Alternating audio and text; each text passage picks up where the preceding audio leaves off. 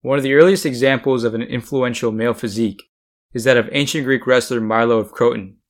He was born in 6th century BC and he was famous for his incredible strength and athletic prowess. His name is especially remembered due to its connection with the classic strength and conditioning principle, progressive overload. The story goes that one day Milo came across a newborn calf and decided to adopt it as his own. He took care of the calf, feeding it and raising it until it grew into a full-sized bull.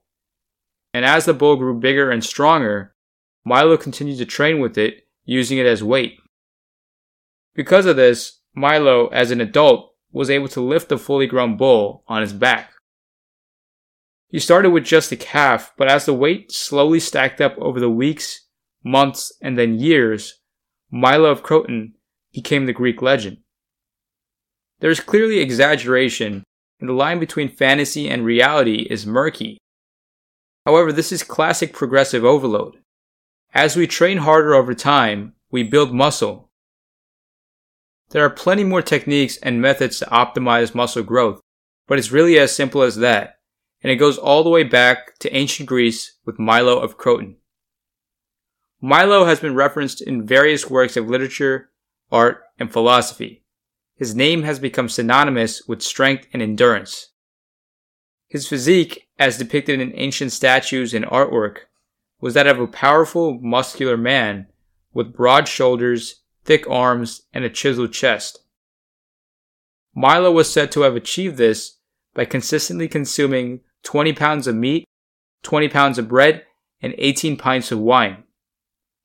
This amount of caloric consumption, paired with its intense training, prepared him to win the Olympic title 6 times and the Pythian wrestling title 7 times. In addition to that, he was also a warrior. Diodorus Siculus, an ancient Greek historian, wrote that Milo commanded the army of Croton while wearing his Olympic wreaths and dressed like Hercules. Equally notable to his accomplishments is his death. This is depicted by a statue of him fending off a lion while his hands were stuck in between a stump. According to legend, Milo had been walking in the woods when he came across a tree that had been split open by woodcutters.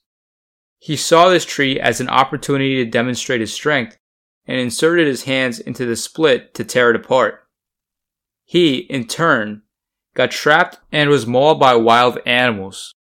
His death was a result of his hubris. However, this was also probably complete fantasy. Still, whether mainly fact or fiction, the stories of Milo of Croton continue to resonate with people in the modern world. They serve as a reminder that greatness can be achieved through perseverance and hard work. Athletes, fitness enthusiasts, and individuals seeking self-improvement draw inspiration from his dedication to physical training and his indomitable spirit.